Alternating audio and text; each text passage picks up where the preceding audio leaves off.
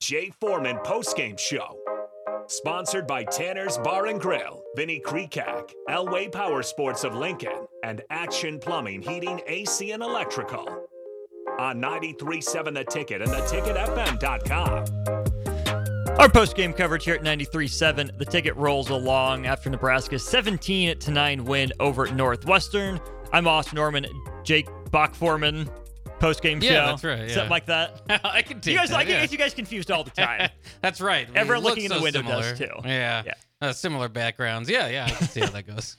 And Ben's on the board with us. We'll be with you till 9 o'clock or so here at 93.7 The Ticket. I know you're all interested in a volleyball update here real quick before we get talking about football. 21-16, Nebraska leads Wisconsin in set one. 17-9, Nebraska football takes down Northwestern. Buck, I just want to start with this. In the last year of divisional play in the Big Ten, Nebraska has never looked like more of a Big Ten West team than it has this year. Yeah. The quintessential Big Ten West win was today. Fewer than 250 yards of total offense, turnovers galore in the first quarter, but Nebraska guts it out. It wasn't pretty by any stretch of the imagination. It was very Big Ten West, but it was a win. Yeah, it's really interesting just to compare this to where you were a year ago or a few years ago, where, I mean, obviously the offense isn't where it has been in the past, and it's got a long ways to go. And you're right, just kind of fits in with the Northwestern offense, the Iowa offense, some of these offenses that just really struggle. And wait on the big play to get you out of it, and that's what Nebraska did today. Malachi Coleman's big play, which we'll talk about. And Coach Rule gave Tom Osborne credit for bringing that up, so that was really cool, and I think it's something we'll remember about this game for a long time. But it can be frustrating, and it can be not as entertaining as maybe some people like for as far as a product. But I truly think.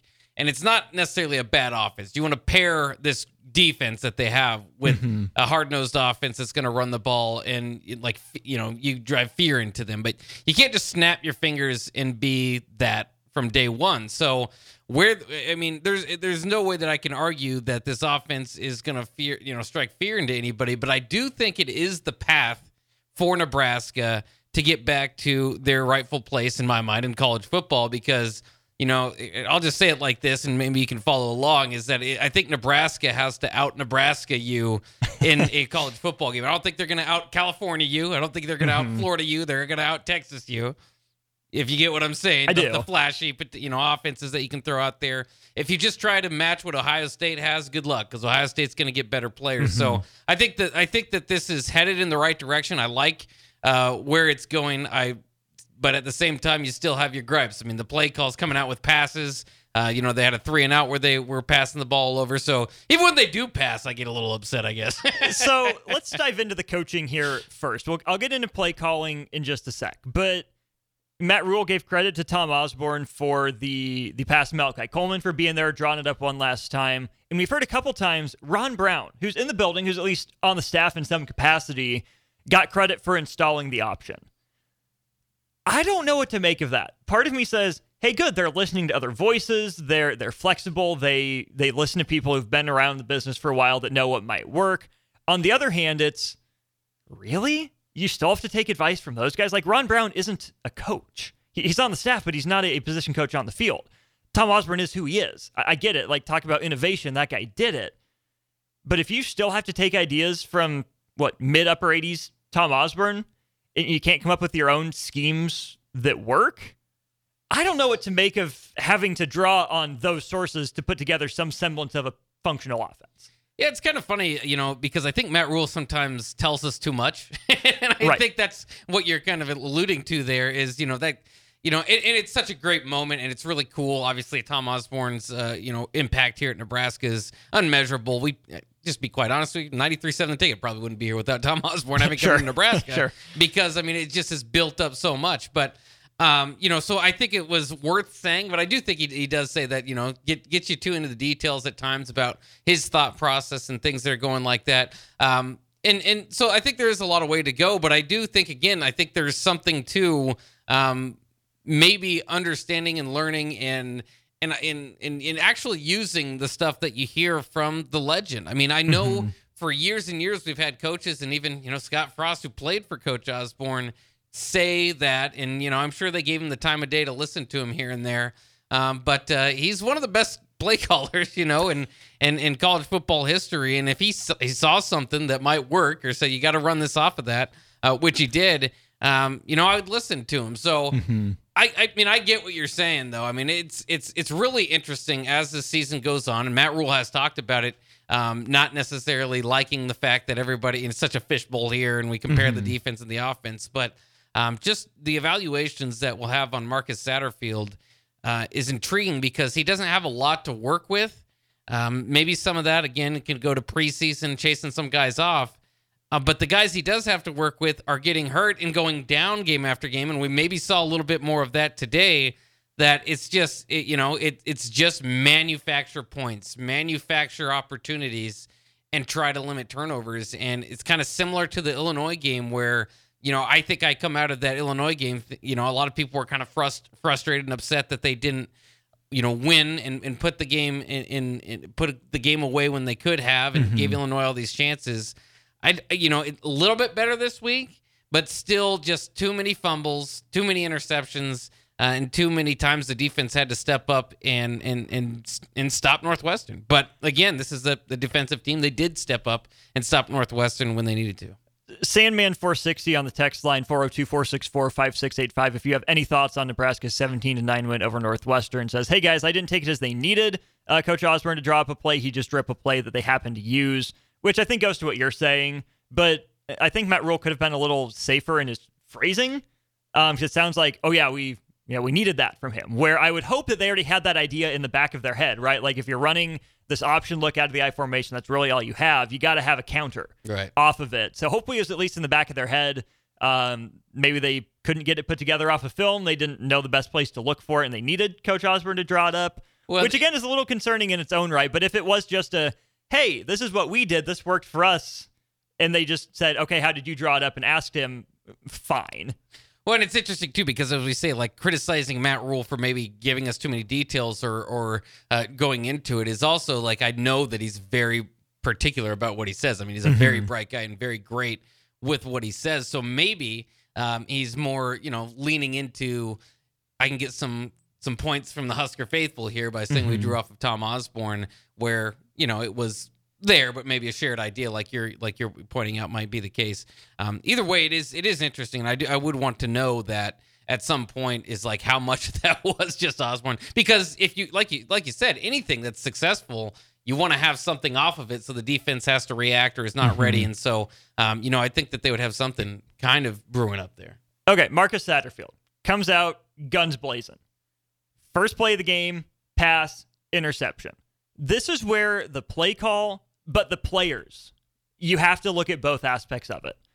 I get it. The narrative coming in was Northwestern can't stop the run, and they really didn't very consistently. Nebraska didn't go, crazy in the run game. You have to credit Northwestern for the job they were able to do. I mean, Nebraska, less than 250 total yards, 163 on the ground on 39 carries. 4.2 yards per carry is pretty pedestrian. Good enough for Nebraska today. But Marcus Satterfield comes out, first play of the game's a pass. Heinrich Harburg locked in on Thomas Fidone a few times throughout the game. Play one, it bit him. Not a great throw. Goes off Fidone. It's intercepted. But this is where you look at the film. Nate Borkacher is running wide open. So even though we might want to gripe with why are you passing, on first down in that situation, it was there. Borkacher was there. He had a player open. He just chose the wrong one. So maybe it's on Satterfield for leaving it up to the quarterback, but also it's on the quarterback. Heinrich Harburg missed a lot of easy throws today. Yeah, and I think the same can be said about that 3-and-out later in the game when they had three straight passing plays. One was a wide open, if it was on the money, Alex Bullock's running down the field, or at least, put it in a place where you can catch it, you get 15 yards. So it's kind of the same thing there. But it is a little bit of kind of knowing your strength, knowing your team, don't set them up to fail. So, this is a case, like you said, Nebraska didn't score or didn't rush the ball as much, 163 yards. I think Northwestern was giving up 174 entering the game, so they didn't quite reach that yardage mark. But this was an opportunity, I thought, to really establish the running game from the start. Instead, you have two out of your first three drives that ended up in interceptions. You have a good point and that's been a point with Jeff Sims at times. That's been a point. I mean, there's guys at times that are open down the field and just are missed by these quarterbacks, but that's where you are. I mean, except who you are. Harburg threw for 85 yards today. More than half of that on one play. And most of it on one play. So, you're not, even if you draw something up great, you have to understand that your players, that's not necessarily their strength. But at the same time, if you're an offensive coordinator, you want to draw up your first 15 plays or whatever, get the scripted plays in, you might want to be more aggressive. I don't know. I can understand it, but at the same time, it's just, it's one of those hindsight deals, but at the same time, it's easy to pick apart when your struggling passing game struggles out of the gate. It's not your strength, but what's your tendency? What's the line between playing to your tendency and being predictable versus being consistent for your guys? That is definitely more of the art of play calling than the science. So you have to give Satterfield a little bit of leeway there. Trust that he's putting in the work, putting the game plan together. On the flip side, Tony White, especially that last drive. I mean, the defense was masterful. What was it? 6 sacks and 13 tackles for loss on the night. 8 sacks, actually. 8 sacks and 13 tackles for loss on the night, even better. And I know that the television broadcast made note of this throughout the end. Wasn't playing prevent defense at the end. Still having blitz packages on, still getting after the quarterback. And, that's the old adage. Prevent defenses give up points. If you just let them march the ball down the field, get in rhythm. Northwestern had many chances to tie that game, but they didn't. And I think that's a big credit to, obviously, the players on defense.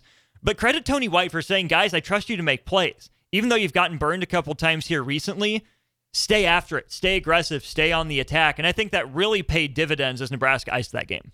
Yeah, and that 5-man front that they're drawing up is really causing problems, especially for Northwestern, who doesn't have a particularly good, pass blocking in general. So to get 8 sacks is the second time Nebraska's done that. Of course, they did that against Colorado and lost earlier in the year, but still, I mean, that's impressive. And what continues to be a little bit more impressive to me is the different guys they're doing it with. I mean, we saw guys stepping up. Nash Hutmacher had 2 sacks, or I think it was credit for 1.5 early in that game. We all had to look up who James Williams was. Still don't know if he's real out there. But I mean, you're just seeing different bodies being thrown out there. And there was the one drive where Northwestern was kind of moving the ball, where I was wondering, if that is a negative at times, where it's like, okay, no, these guys don't have a rhythm together. The last group was really going at it, but for the most part, you've had just great results with funneling guys in and out. And I mean, this defense, you talk about they've won 4 out of 5 now. The first 2 games against non-con opponents, gave up 25 points in those games. And these last 2 games, what are you at, 16 or whatever it is. And so, I mean, in overwhelming teams. And so, I mean, I don't know. I mean, the credit obviously goes a long ways to Tony White, but you wonder where this team would be without him. I remember when they hired him and kind of thinking, okay, I don't know. And obviously there's a lot of questions about the 3-3-5, but man, has it been spectacular. And you can't wait to see, a few years into this thing when he starts recruiting guys that he thinks will work for this defense, just what the upside is for this. And then obviously as they build on the offense to have some counter action to that. But the defense was incredible tonight. The Nebraska calls plays and plays the game to rely on that defense. And it showed up for him once again. We'll take this a few more minutes here, take a break, hit the top of the hour in 5 minutes or so. Turnovers for this defense. We've talked about it for a few weeks now. That's the next step. Nebraska only gets 1 on defense. It was the end of half heave. Tommy Hill gets the interception. Doesn't play in the second half. A little bit of an ankle injury.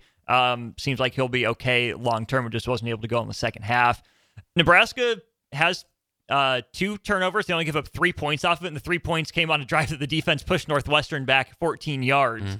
But so many more opportunities for that. You have the Billy Kemp fumble on. I'm going to give Northwestern credit for that one. Kemp had one arm on the ball, but he was up in the air. As the getting tackled guy comes in with his helmet, punches it out from underneath. Harburg just dropping a snap. Now Jeff Sims has one and Heinrich Harburg has one, so that scores even. And then I don't know if it's a miscommunication, just a misread between Fleeks and Harburg on the handoff, the exchange in the backfield there. Just ball handling. Phelan Sanford could have had a pick, had his hands on one that I think would have iced the game a few minutes earlier, wasn't able to do it.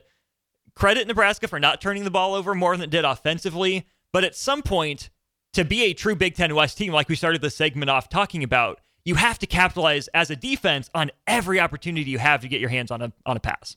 Yeah, and I think it'll be important, later in years of closer games, later in the year, I should say, in closer games to do that and to provide your offense with short fields or an opportunity to get some additional points. Obviously, an offense that struggles scoring. I'm not as concerned about that. I know that is naturally kind of what you want to say about a defense that's doing everything but that. Mm-hmm.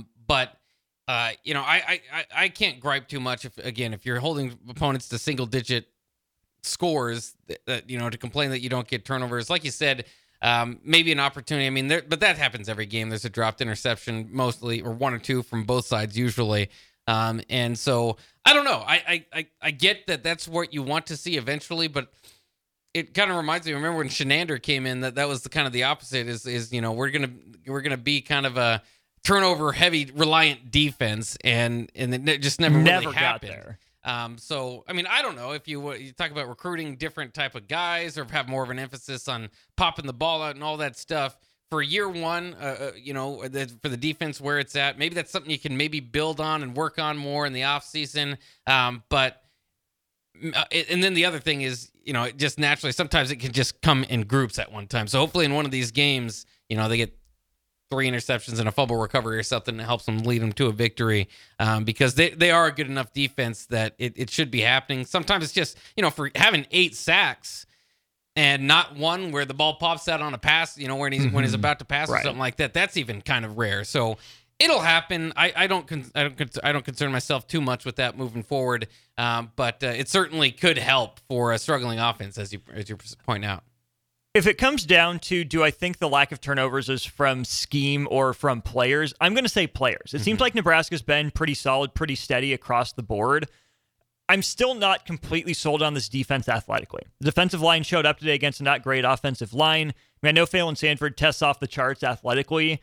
And again, take this all with a grain of salt, because these guys are infinitely better athletes than I will ever be. But relative to other guys in the conference that we see making these plays, there's not a Kalen King. There's not a Cooper DeJean. There's not a Tyler Nubin on this defense.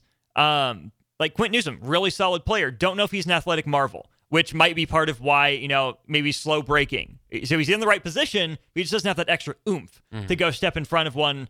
Again, he got his first interception last game out against Illinois on just a really poor decision by Luke Altmaier. I think Nebraska has to continue to get faster and more athletic, especially at the defensive back position. Again, their scheme sound.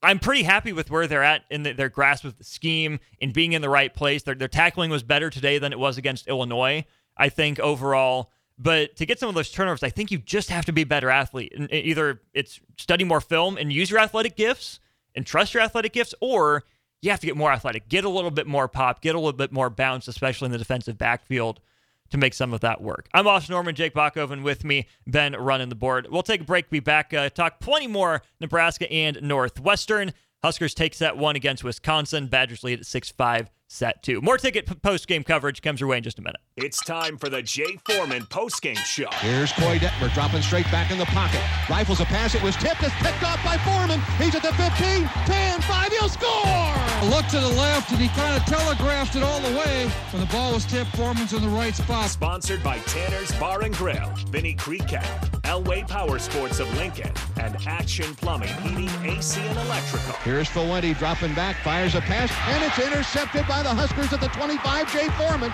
And Foreman takes it down to the 19-yard line of Oklahoma. Another big play by the Black Shirts. On 93.7 The Ticket and theticketfm.com. No Jay Foreman, but it is post-game coverage here on 93.7 The Ticket, theticketfm.com. We are also streaming worldwide for you on Facebook, YouTube, Twitch, and Twitter. If you're in Lincoln or the surrounding area, we do also have Allo Channel 951 if you have Allo Cable. I'm Austin Norman, Jake Bachhoven to my right. Ben is on the board. Let's talk some defense. Story of the day, definitely only 257 yards allowed for the black shirt defense, 81 of those yards on the ground. Another stellar effort there. Really good effort on third down. Northwestern goes only 3 of 15 on the day. They don't convert their only fourth down attempt. But, Bach, the story to me for the defense is not that it was a perfect game, but that when it wasn't, perfect, the defense bowed up. You had a touchdown-saving tackle on a long run by Omar Brown. You have Malcolm Hartzog get burned but be fast enough to catch up to Kurtz up the sideline. And the play that Matt Rule talked about in postgame was Isaac Gifford knifing through, really being double-teamed by 2 offensive linemen on a screen play. He saves what Matt Rule thinks was a touchdown there. Not perfect for the defense, but you talk about making a play when you needed to make a play. I think those 3 examples really helped win Nebraska this game. Yeah, I mean, it's a long game. So even if you're, a bend but don't break defense, there's going to be opportunities where, a big play it needs to be stopped and shut down. And you're right. I mean, they got a few of them, but Nebraska chasing those guys down and making it say, hey, you have to earn your way in the end zone. It's not going to be some, just big play, explosive play on us. And of course, Northwestern never got there. So very impressive. Obviously, a lot of the credit with the 8 sacks is going to go to that front. And I think that's perfectly, it's hard to say what it's called, a front 7. Half the time there's 5 up there, but it's a 3-3-5 defense. I don't know. But the defensive line and linebackers, obviously. But the defensive backs doing a good job as well. Northwestern doesn't have necessarily the greatest athletes, but they actually come in with some pretty good wide receivers. That Bryce Kurtz ended up having a pretty good game, mostly off that 66-yard catch that he had, and ended up with 96 yards. But again, everybody shut out of the end zone. So give the secondary some credit here as well. And then like you said, I mean, Northwestern, it's almost anybody in the Big Ten West. Part of the recipe for success is going to be running the ball and keeping that offensive identity kind of going. And Nebraska shut that down for the most part. Especially Jack Lausch came in for those wildcat plays. Didn't really get anything going there. There was one drive where Tyus was kind of getting some openings, and then his breakout run was kind of funny because he got pretty slow pretty quick. He didn't have breakaway speed. What it reminded me of? Greg Bell against Colorado. Okay, yeah. Burst up the middle. You think you're home free. You just forget to drop the plow. It's still on your back, and you're not moving at all. So, I mean, I thought that was really interesting. Again, you can only face what's in front of you. This Northwestern offense, not the most overwhelming or all that good so far this season, but Nebraska held them down and held them out of the end zone and played big when they needed to. And specifically, as we already mentioned, that last drive of just being on the attack and realizing that they are not picking up like free runners all the time. And that's a lot of that is the philosophy and the plays being drawn up by the defense. And then some of it's sometimes just a player on the Northwestern missing an assignment or not picking it up or whatever. But it's been very impressive to watch this defense work. And obviously Nebraska as a team is going to go as far as the defense takes them. It also just kind of intrigues me, like have they done enough for you to, I guess, forgive a little bit what happened to Michigan? Do you think the same thing would happen if they played Michigan again? If Luke Reimer's maybe out, does that maybe change anything? I'm interested to see. And maybe if you start looking at the Big Ten West standings, maybe we'll get a chance to see that down the line this year. I don't want to completely erase Michigan from my memory bank, and I don't think Matt Rule would either. I don't think it's a burn the tape game. I think that's one that should light a fire in you because that's not the standard this defense is played to. Now, Michigan is currently doing unholy things to little brother. I think it's 28-0 at last check. Yeah, 28-0 at halftime. They put up 2 touchdowns in each quarter. So Michigan's good. I don't think they're that much better than Nebraska. I mean, maybe they are, but I don't think the score should have been that lopsided, even if they are. I expected more from that defense. But the fact that the defense has responded, you can mock the schedule, say that they're just beating whoever's on it, and yes, that's true, they are. But the defense has responded. It has stepped up, and that's huge because Northwestern had a chance to make this game look ugly on the scoreboard early. They start their first drive on the Nebraska 44-yard line. They move back 7 yards. Big credit to the defense there for forcing negative plays. Their next drive starts on Nebraska's 47-yard line after a punt that Nebraska's backed up with. They only get 5 yards. They're forced to punt. Nebraska throws another interception, the second one. They start on Nebraska's 13-yard line. Nebraska pushes them back. I thought they were going to be out of field goal range till they dive forward for a few yards on third down. They end up kicking the field goal. But to have a team start at your 44, your 47 and your 13-yard line and give up only 3 points, coupling those first 3 series with the 4th and inches stop against Illinois, and basically the entire fourth quarter, where Nebraska couldn't stop fumbling, but the defense responded time and time again.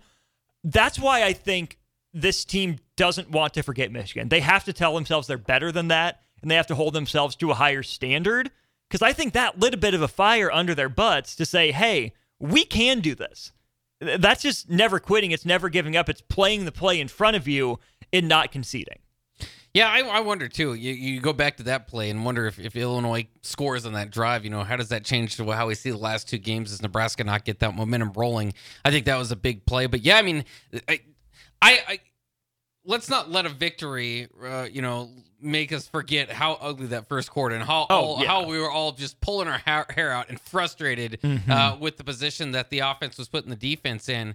And because of those, 3 and outs and did give up a field goal, but moving them back, Nebraska ended that quarter not giving up a yard. Northwestern had total yards 0, but they had 3 points. But it obviously could have been a lot worse. And with Nebraska's offense, knowing that, and sometimes, like that Illinois drive, it takes your blood, a few possessions to get your blood flowing and your defense working at full tilt. So it would have been easy to say, even if Nebraska was kind of locked down, hey, maybe you give up a touchdown and a field goal in that first quarter because of the bad spots you were putting in. All of a sudden, this is a completely different game, and you would hardly be able to blame the defense. But that's why it is just continues to be impressive and be reiterated week after week that this is a defensive team. You're going to go as far as they take you, and they're going to be put in bad spots. 2-3 times a game by this offense, and they've been able to step up in most games and make the most out of it. And I just can't wait to see, again, where this thing is headed in the future years, obviously, but even this year with younger players and different players stepping up, it in their confidence continuing to get better. Purdue's going to provide a little bit different of attack, but it's not like it's a great Big Ten West offense coming in. Yeah, not what it was under their previous coaching staff. So we'll see, but I think you could see another game, and it's going to be Nebraska's formula. Hold these games kind of under 20 and see if your defense can stop them. Let's take a break here. We'll talk about the offense, specifically Heinrich Haarberg. Didn't look great today, probably his worst game as a starter.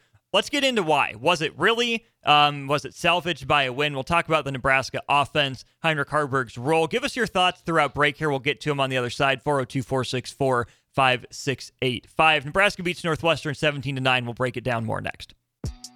Jay Foreman Postgame Show.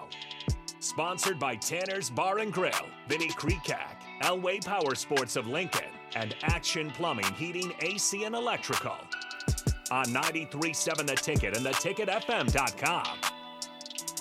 Nebraska 17, Northwestern 9. We're breaking it down for another 45 minutes or so here on 93.7 The Ticket. Big thanks again to Allo, who sponsors our VIP line, Allo Fiber, where they understand the importance of exceptional service with local heart. They also sponsor Channel 951 on their cable service. Make sure you have us pulled up if you're sitting at home enjoying this Husker win. Not a lot else interesting going on in college football right now. So, hey, don't just listen to The Ticket, but watch The Ticket. See my beautiful face, or, well, more importantly, Bach's beautiful face. That's correct, yeah. So, slightly less beautiful, but equally effective, Nebraska's offense. Got the job done today. The Huskers score a field goal and 2 touchdowns. 17 points, not a beautiful output, but let's talk about the quarterback position here, Bach. It's not all on Heinrich Haarberg. Not all the struggles are, but also not all the successes are either necessarily. Sandman 460 on the text line says, Haarberg is a good game manager. Hate to say it, but we have an Iowa offense this year kind of starting to look that way. Again, I go back to this is the most Big Ten West Nebraska has looked. Haarberg's final line, at least passing, was absolutely Big Ten West. 8 of 17 through the air, 85 yards, a touchdown, those 2 picks that came early. 47% completion is what 8 of 17 is. To his credit, he didn't get rattled by those mistakes. Easier to do when you have a defense that backs you up the way Nebraska's was today. Game managers can't throw 2 interceptions. You just can't. I would rather see Brian Buschini kick it than Heinrich Harburg throw an interception. I don't know what it is, what led to those interceptions, but it looked like mechanical. It looked like the pass he had batted down too. The arm's a little low, especially for a 6'5" guy. The arm's a little low. It sails on him sometimes. He gets underneath the ball. And his base, even on the one to Malachi Coleman, it worked out. It just seems like his legs are so far apart. His base is so big. And I hope that the staff is working to clean up those mechanics. Maybe by the time you get to college, you are who you are as a passer, and that's not going to change. But at 6'5", I feel like there should be a lot more easy completions for Heinrich Harburg that they just look so difficult sometimes. Yeah, it's interesting. Kind of reminds me, if you remember when Taylor Martinez was at Nebraska, would always go out in California camps in the offseason, and this, they're going to fix him. And I don't know if it ever got, too much better. He's obviously a great Nebraska quarterback, but obviously a lot of that was on the ground game. But if you do remember his career as he developed, he did get better in the passing game. By the time he was a junior, he was the Big Ten Offensive Player of the Year. And part of due to the strides he made in his passing game. So, I mean, I think that there's some hope that, Heinrich Harburg, a young guy, if he really is a big focus, going into this offseason as perhaps the starter, then you would maybe, we could see maybe some of those mechanics cleaned up or at least try to get there. But a lot of it I do think is, is just kind of are who you are at this point. But we'll see. We'll see if he can get a whole lot better. It's just going to be limited. He's not developed it quite yet in that way. But I mean, part of that too is, as we mentioned, was just missing open players by not throwing to them, missing open players when he does throw to them by not hitting them in stride or throwing them a catchable ball. So there's a lot of strides to be made, between the ears as well for Heinrich. And like you said, I think for this game, it's interesting just to say, you had to understand if you watched him, that he's not there yet. And you're probably going to have a game or two like this where he's going to struggle. Like you said, did a good job of not letting it overwhelm him.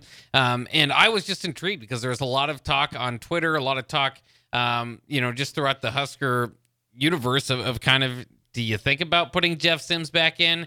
And I think a lot of people, if this is a closer game and Nebraska's down and you needed a spark, maybe you do that. But I think at this point where you're, you don't want to get to a point where you're just kind of flopping them in and out based on an interception or two, because then they're going to be scared to make a pass or make a play. So I'm glad that they kind of stuck to it. The score allowed him to do that. The defense allowed him to do that. And ultimately, he shined where he normally shines, which is on the ground. A little bit hesitant running the ball, I think, at first, too, in this game. So just took him a little bit of time. But, at some point, he's tough to bring down, and he delivers the hits, actually, when he's getting tackled. And, he did end up doing that. Was one of Nebraska's leading rushers today. So, especially for this season, you just kind of are where you are. There's a lot to break down in what you said. I think the most important part is that even though he played, I think hands down his worst game as a starter, Nebraska still won. It's a lot easier to stomach to learn when you're winning. If Nebraska would have lost this game, if Northwestern would have put 14 points up on the board after those two interceptions and Nebraska wasn't good enough to dig out of that hole, there'd be a completely different conversation. But the defense picked him up. He shook it off. He didn't throw another interception. He hit the big play. That's where I think I'll credit Marcus Satterfield. We talked about the design of the play itself, but the timing of that play. Nebraska has some momentum. They have a short field. I like that opportunity to dial up the deep shot. Trust your guy in Malachi Coleman to go get it. And we'll talk more about the core around Heinrich Harburg as we continue here. But he bounced back from the two interceptions. If you take those two throws out of it, and even the one to Billy Kemp that resulted in a fumble, take those three throws out of it, he's 8 of 14 for 85 yards. 8 of 14, not great still, but that's manageable. You can work with that. It's a very, again, kind of Big Ten West stat line. On Heinrich Harburg as a runner, 16 carries for 72 yards, the long of 20 for the touchdown. Good decision to keep that one and not pitch it. I'll say two things. Number one, he has to be willing to pitch the ball. Even if you're going to get the same amount of yards, let your running back take the hits. I respect it. I appreciate him being hard-nosed and willing to take some of those hits, but read the pitch man. right? He's there for a reason. If he dives down on you, pitch it on that last step or 2 steps before. Give your running back, your playmaker, a chance to make a play. Number 2, for as physical as Heinrich Haarberg is, he takes a lot of big shots. And I think most of those come when he's trying to change direction. I don't think he's nearly that quick. I think his legs get outside of him a little bit. So there are sometimes when he's running straight ahead, he can deliver some of those hits. But to change direction, you see him really have to stutter step, and he stands up a bit. Again, Taylor Martinez-esque. And that's where some of these big hits come in, and I'm worried those add up. So if I'm Nebraska's coaching staff, I'm telling Heinrich Haarberg, pick a direction and go. If you have one guy to beat, maybe try to get some fancy footwork in and make a move. But otherwise, if you're in traffic, don't stand up. Stay low. Try to be the one to deliver that punishment. Yeah, I think you're right in your assessment there, and he's, you know, again, growing as a player, growing at being a Big Ten quarterback at this level, and so I mean, you just think maybe there is a lot of promise ahead of him, and we'll see. I mean, it's going to be fascinating this offseason to see what they do at the quarterback position. Are they okay with it? Is he the quarterback of the future? Do they want to go into the portal for some competition? That will be exciting, but I do think there's a lot to improve on for Haarberg, but at the same time, he's passable as a Big Ten West quarterback right now, and obviously getting you some wins. I do think, as opposed to earlier in the year, we saw another game, 16 carries for him. You know, maybe some of those were on the victory formation there at the end, but in any case, I do think, it is just very obvious at this point in time, you're going to need those. So, I mean, he's going to take a lot of hits. And Nebraska, it seems like almost forever outside of a Tanner Lee here and there, have been very reliant on quarterbacks and, kind of trying to be the difference makers. And I don't think Haarberg's quite the difference maker or an equalizer as a Tommy Armstrong or a Taylor Martinez or an Adrian Martinez. But he is what makes that offense run. And so, yes, I do think he takes some bad hits here and there, but I think you have to continue running that offense and also keep in mind that Jeff Sims is very similar in that manner. So at least if you do kind of have an injury and go out, I don't think you're having too much of a drop-off, and you are, you have a similar guy coming in so you can run the same type of offense. So at least that makes me feel a little bit better. And then obviously, how much can you lose for an offense that doesn't score 19 points a game again? Right. Nebraska averaging 19 points per game coming in here. They get the win, but they don't improve on their points per game total. They actually go down a little bit. Good thing there's no drive for 25 for Marcus Satterfield. He would be behind pace. We'll talk more about the offensive skill guys in our next segment, but one I want to get to before we go to break. Thomas Fidone, 3 catches for 18 yards, targeted 5 times. He was targeted on, I think, both interceptions. It was. This definitely goes to what we're talking about for Heinrich Haarberg needing to grow. I don't want to get on Marcus Satterfield or Heinrich Haarberg for targeting their former 5-star tight end roommate, guy that I think a lot of Husker fans want to be a difference maker too much. We like tight ends here at Nebraska. I think Fidone can be a difference maker. But again, the first interception, he locked on Thomas Fidone. There's a third down, too. Bryce Gallagher draped all over Thomas Fidone. Maybe no one else had a step on their guy, had an opening, but that's one that, with the linebacker draped all over him, a better linebacker makes that an interception, right? So I get there's a fine line between trusting your guy to make a play and just eating it. I worry that as much as we want Heinrich Haarberg to go to Thomas Fidone and look at him as a safety blanket like he did his first few games as a starter, I feel like he was really zeroed in on him, and it could have cost Nebraska today. Even the receptions that he did have were like, he was losing yards coming back, right. And he's a big guy, so I mean he just wasn't in the best position. They were completions, and you got yards out of him, and so you take what you can get there. But he wasn't very effective today, despite being the only Husker with more than one catch, right? Which is interesting, but. I think part of that's credit Northwestern. If you scout Nebraska coming in, that'd be the first guy I'd want to take away from their offense. And I think they did a pretty good job of doing that today. Nebraska's passing game altogether pretty ineffective, and maybe you felt, after the 2 interceptions targeting him, the need to maybe pull away from locking in on him, and maybe so that took away a bit from him for the rest of the game. But, there's also a possibility he just didn't have one of his better games today in Fidone. We've seen better games from him before as well. So it's that passing game is just a work in progress, and we'll see about the injuries to Billy Kemp. It continues to have more obstacles for just And I say this in the nicest way, a bad passing game. It's not, it's just, it doesn't provide you too much.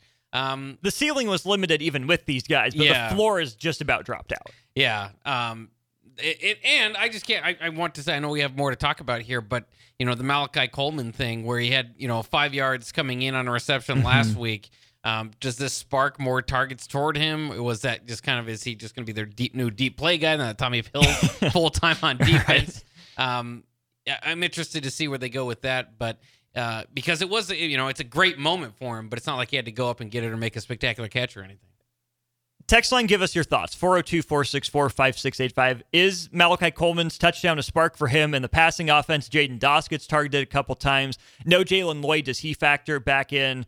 And then the running game. We'll talk receivers. We'll talk running backs as we continue. 93.7 The Ticket's postgame coverage of Nebraska's 17-9 win over Northwestern after this. Jay Foreman postgame show. Sponsored by Tanner's Bar and Grill, Vinny Krekak, Elway Power Sports of Lincoln, and Action Plumbing, Heating, AC, and Electrical. On 93.7 The Ticket and theticketfm.com. Rolling right along, another half an hour or so to go here on 93.7 The Ticket's postgame coverage. Nebraska 17, Northwestern 9. All tied up at the Bob. Wisconsin takes set to 25-17. On Husker football, Bach, you finished us out last segment by talking about Malachi Coleman.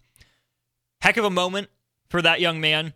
Scores a huge touchdown that balloons Nebraska's lead. Game felt pretty well in control at that point. You're up 17-6. Northwestern gets the big play right after that. The defense stands up, only allows a field goal. But I think that play is a perfect encapsulation of what we can expect from Malachi Coleman. His 5-yard catch against Illinois, I don't think is really his game. Tall guy, maybe not the thickest, biggest body yet. You got to stretch him out. Let those legs work. Let him run. He just ran past a Northwestern guy on a route that Matt Rule even said is a love of the game route. It's a team player route. You're not expecting to get the ball. But Heinrich Harburg hung in the pocket, lofted up there. Malachi Coleman catches it in the back of the end zone for a 44-yard score. I don't want to tamp down the excitement of that play. It was awesome. It came at a big time. Congratulations to him. I do want to maybe tamp down the expectations for him. I think he's just the resident deep ball guy that you can throw it up to, say, hey, just go outrun this guy. We'll take a look at you, in a few moments here. And yes, he'll have to play some other receiver snaps just given Nebraska's depth. Malachi Coleman isn't a number one, true number one Big Ten receiver right now, but there's an important role for him on this team. Yeah, it's interesting to see where it goes from here, especially if Billy Kemp does have to miss a game because, you do want to target your playmakers, and they're running out of playmakers, and he's a guy, that has all the athleticism in the world. You're just kind of waiting for him to turn that into, football athleticism at the Power 5 level, which is a lot to ask for, a guy that was just in high school at this time last year. Go ahead. Sorry.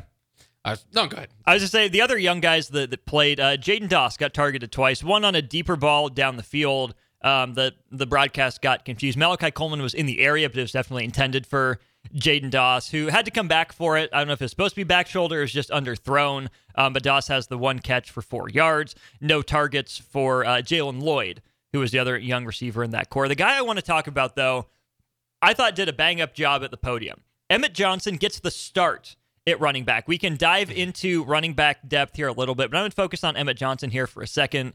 The postgame press conference sounded mature beyond his years. I was very impressed with how he handled that moment, his first major time in front of the media. 12 carries for 73 yards. Earlier in the week, Bach, I don't know if it was Monday or Tuesday, Strick and I were talking about the young guys that were going to play. And I said I would rather see 75 yards rushing from Emmett Johnson than 75 yards receiving out of any of the young receivers. Now, I didn't see Emmett Johnson getting the start in getting 75 yards, but if he was able to get up in that area, that means either the line had a good day or we saw some stuff from Emmett Johnson. I saw toughness. I saw a little bit of elusiveness. Never a huge run. 24 yards on his biggest burst of the day.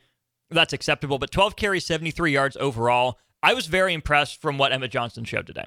Yeah, it was too. It's by far his best game, obviously, as a Husker. It's one thing to say, I think you can get a 75-yard performance out of him if he gets the start, if he gets the carries, and to see it. Now okay, this guy is, can do it.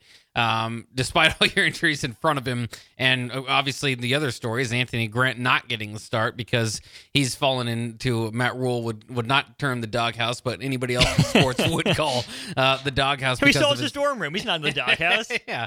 But I mean, and he got a few carries in there as well, 6 carries for 22 yards. I thought both of them looked pretty good as far as elusiveness, breaking tackles, and finding the holes. So, I mean, I was really impressed with Emmett Johnson. I think that he's, again, you kind of get into that point. I mean, it wasn't so overwhelming that you're thinking he's the next big playmaker for Nebraska, but it's a good start, and it's a guy that you can go to and that they're going to have to go to. And I hate to keep up bringing it, but they're running out of playmakers, and if they lose another one, like you start to think without Billy Kemp, that's the guy that we talked about, articles were written about. They're finding ways to get him the ball. They got to find ways to get their playmaker the ball. Okay, if he's out, who's your playmaker? And you don't trust Grant, he would be one of them. It's almost Emmett Johnson now. And that's after one start, after one game. So it's just fascinating to see where this offense will go next when they line up against Purdue. And, especially where the running back position goes, because, you're running out of time if you're Anthony Grant to kind of correct this thing and salvage senior season that should be much better than this, obviously coming off close to 1,000-yard rushing year. But at the same time, if he does not correct those mistakes, at least Nebraska can feel now, okay, you've got a guy that's going to start and has started taking advantage of that opportunity. Emmett Johnson, I was concerned for when they moved Josh Fleeks up to number 2 on the depth chart. Like, they must really just not believe in this guy. Maybe he's up to speed. Maybe he's good to go now, but I think this is a great step in the right direction for him. Josh Fleek getting the second running back carries, obviously the miscommunication, just the botched exchange with Heinrich Harburg, not a great showing. 6 carries for 22 yards for Anthony Grant, half of them on 1 carry. I would love to know what's going on there in practice, because Anthony Grant didn't have fumble problems last year. He was the workhorse running back. He was the guy, and we didn't see this. Is it he's in his last season and he's letting up mentally? He's getting lax with the ball, just forgetting his fundamentals? Is it they're coaching him a different way, coaching him to do something else that he's not comfortable with? I would love to know what that disconnect is there, because a guy like him, to be third on the depth chart to start the year, go to a starting role, be okay in it, and then just kind of out of the bye week, out of nowhere, go back down to third on the depth chart. That's weird. I mean, I get it with the injuries to Gabe Ervin, Ramir Johnson. It is a little bit running back by committee. But I think the hope was that with a guy like Anthony Grant, you wouldn't have to go back to that committee, that he would just seize the reins of this job and take over, and he hasn't. Well, and I think, too, obviously if the fumbling issues aside, he is a solid back. He showed that again tonight. I think he ran pretty impressively at times. But I don't, where some people see him as just like an obvious NFL back, I don't necessarily see that even with the fumbling issues aside. I mean, I think he's got potential to get a chance, similar to like a Dedrick Mills or something like that. But I don't necessarily see him as just like an overall, top 4 round pick or anything like that. So, I mean, I think that's part of it. Like if his talent was, and we all like to throw out, close to 1,000-yard back, guys, that's not as special as we make it sound. It's just because Nebraska hasn't had one right in so long, or, that threat, that it sounded more special than it was. And at the same time, it's easy for me to say that. It's tough to go out there and get 1,000 yards. But I think part of it is that, his talent isn't so overwhelming that the other, that you can't do running back by committee if he's struggling, and he just continues to struggle. I think they're probably still seeing it in practices. We can say what we want to say from games, but Matt Rule's kind of said, if you do it on Tuesday, if you fumble on Tuesday and then fumble on Wednesday, then it's going to be a problem. And then, the other thing that Matt Rule's publicly said is, how Anthony Grant carries the ball is something that they need to work on. And I thought it was interesting, the first carry he did get today, Jake Butt, who was who was the analyst today for Michigan tight end, obviously, was going, ooh, yeah, the defender could have popped that one out. So, it's probably still something about his mechanics that continue to trouble him there. And that's, again, what we've been talking about, mechanics for whomever at this point, Harburg, Grant. It's like if you're, especially if you're Grant, though, and, he's an older guy, even in college, I think he's 24 years old. If you've been running the ball one way your whole career, now they're trying to get you to change, differently. I mean, I think that can be difficult to do. So, I don't know. I mean, I want to see him get better. I want to see him, be able to overcome this because he is one of the few threats that Nebraska has as far as a proven threat. But at the same time, I don't want it to be because Nebraska doesn't have options. And that's kind of where it's felt so far. It's like we don't really have a choice. We got to give Grant the ball because he's really one of the guys we have. If Emmett Johnson can step up, he's going to take more of those carries away from Grant. And again, it's not necessarily what I'm cheering for, but I do want Grant, if he is going to earn those carries back, to earn them, not just because of a need basis. To your point on 1,000-yard rushers, say a running back plays in all 12 games, you only need 84 yards a game to get there, which doesn't seem unattainable. If you average 84 yards a game, you get to 1,000. It seems like that should be entirely doable, especially with a philosophy like Nebraska's, where it seems like they're pretty committed to running the ball. Maybe it's all they have, but regardless, it's what they're doing. Let me throw this question to you, Bach. Which do you feel better about going into next year as a hypothetical? Emmett Johnson as starting running back, Malachi Coleman as wide receiver 1, or Heinrich Haarberg at starting quarterback? That's a really good question. Or you can rank them 1 to 3. Yeah. Oh, boy. That is a tough question. I suppose because we've been very limited in what we've seen from Emmett Johnson and Malachi Coleman. I mean, Malachi Coleman seemingly, he could be a star. So, I think at some point, he's not there yet, but I think with his upside, you could see that maybe coming on in the sophomore season, and we'll have to see how he develops. But right now, I'd probably lean toward him there. And then, just because we haven't seen too much out of Emmett Johnson, I've seen more than one game, I'd probably go Heinrich second, then Emmett Johnson third.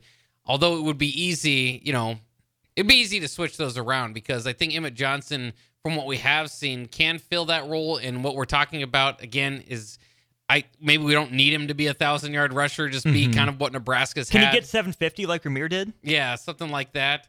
And it just feels with like Haarberg's just got a long ways to go. But at the same time, they've proven they can win with him. So, if you're asking me if I feel more confident about, scoring 30 points a game, maybe I would put Emmett Johnson above Heinrich Haarberg. But as far as the game manager stuff, the being able to grind out victories like they have so far, and in his own development, which he'll have a chance to do, I think I would go with Heinrich Haarberg second, if only because we haven't seen enough of Emmett Johnson. This was kind of his first game. To answer my own question, I'll go Heinrich at number 1. I think he can be a decent enough bridge guy.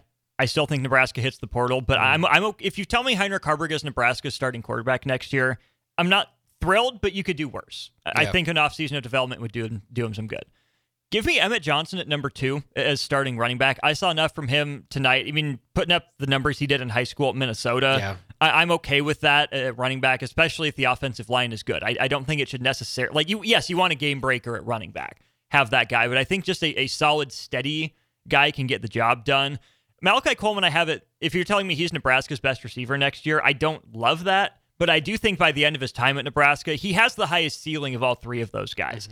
He's physically talented right now with his height, his length. I think he can still put on a good amount of weight and still be able to run like he does. It just still seems like he's learning the position in a lot of ways. So even if he's never going to be, a true, technical wide receiver, have perfect footwork and get open just by shaking and baking on routes, just being able to stretch the field like that, if he can work on getting out of breaks just, that split second quicker because of the threat of the deep ball, be able to haul in some of those, 3rd and 7 passes for first down instead of being just a true deep ball guy, the world is his oyster. Well, and I think, too, part of that, if you just think, unless they go out into the portal, who's their number 1 if he's not? Is right. it Alex Bullock? Is it, Yes, it is. Yes, that's where we're at right now. That's yes, factual. So, yes. Marcus Washington might come back. You hear that, but that's again a guy coming off injury.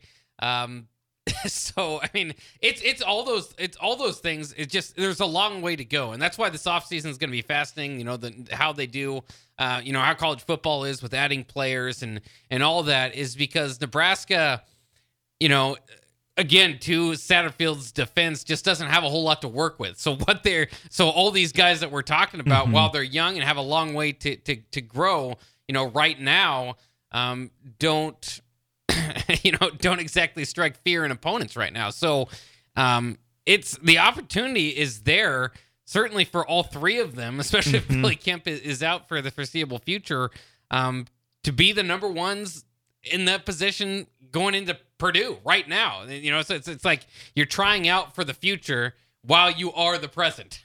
Right. Yeah. One more segment to go here on Postgame. Let's look big picture. I know Matt Rule doesn't like that. We'll look at next week a little bit, but really fascinating stuff going on across the Big Ten West today. It deserves a look with Nebraska getting a win. Who else moved up in the standings? Who moved down? We'll talk about that, put Nebraska's win over Northwestern into context to wrap up postgame coverage next. Jay Foreman Postgame Show. Sponsored by Tanner's Bar and Grill, Vinny Krekak, Elway Power Sports of Lincoln, and Action Plumbing, Heating, AC, and Electrical. On 93.7 The Ticket and theticketfm.com. Nebraska 17, Northwestern 9. The Huskers improve to 2-2 in the Big Ten. Northwestern falls to 1-3. Austin Norman, Jake Bachhoven back with you on air. Ben running the board for us here for the last hour and a half. The less impactful games in the Big Ten, got out of the way quickly. Michigan rolling over Michigan State 42-0. Ohio State beats Penn State 20-12. And bowl-eligible Rutgers, we do live in that world. They beat Indiana. Okay, to the Big Ten West. Illinois had Wisconsin by the neck. All they had to do was squeeze, and they didn't. They're up 21-7 entering the fourth quarter. The Badgers rattle off 18 unanswered points, including a touchdown to their left tackle with 27 seconds left to win that game. Illinois improves to 3-1 in the Big Ten. They're now your leader in the West. They entered the day half game back of Iowa, but Wisconsin wins. I don't want to say Wisconsin has anything figured out. I think this is more a missed opportunity for Illinois to build off their win over Maryland, Buck. Yeah, Wisconsin looks a lot more vulnerable maybe than we did, what I thought at least a couple weeks ago, where I was kind of thinking, yeah, they probably don't have much. Nebraska's not going to have much of a chance against Wisconsin and against Maryland. And Maryland maybe bouncing back a little bit. We'll see what they do. But Wisconsin looks very gettable. We obviously know Nebraska beat Illinois. And that's not that impressive of a team. Now down to 1-4 in the Big Ten. So that game looks a lot more gettable than it did a few weeks ago. The other game in the West was Minnesota beating Iowa in Kinnick for the first time since 1999, snapping a 6-game losing streak against the Hawkeyes. One touchdown in the game. It came from Iowa in the second quarter. The Hawkeyes led it 10-3 at half. But 3 more field goals in the second half for Minnesota. And controversy in Iowa City. Cooper DeJean appears to have a punt return touchdown to win the game with about a minute and a half to go. But no, it's waved off with an illegal fair catch signal, something I've never heard of before. I will take the ref's word for it that it's actually a thing. But Minnesota knocks off Iowa. The Gophers 2-2 in the Big Ten. Iowa down to 3-2. Looking big picture here, Bach. If Nebraska takes things a week at a time, everything they pictured before the season and more is in their sights. Yeah, I mean, obviously winning the Big Ten West is one thing. Winning the Big Ten altogether is another. And so basically anybody who comes out of the West is going to look like a major, is not going to have much of a chance in Indianapolis. But in any case, that would be a huge thing that Nebraska can do. Close to controlling their own destiny, but Minnesota now with only 2 losses obviously would win that tiebreaker. But you have Wisconsin at 3-1 in front of you, Nebraska at 2-2. You win that game, obviously, then you would get the tiebreaker there. So Nebraska's very much in the picture. I don't know if I would be ready to say that they're, favorites or necessarily. I don't, based on today's game, I don't think they're going to necessarily win it. But just to be in the picture, to have relevant games in November, that's something that we could get used to again. Nebraska Purdue on tap. We'll talk about it all week here at 93.7 The Ticket. For Bach and Ben, I'm Austin. Thanks for tuning in to Postgame. More later this week.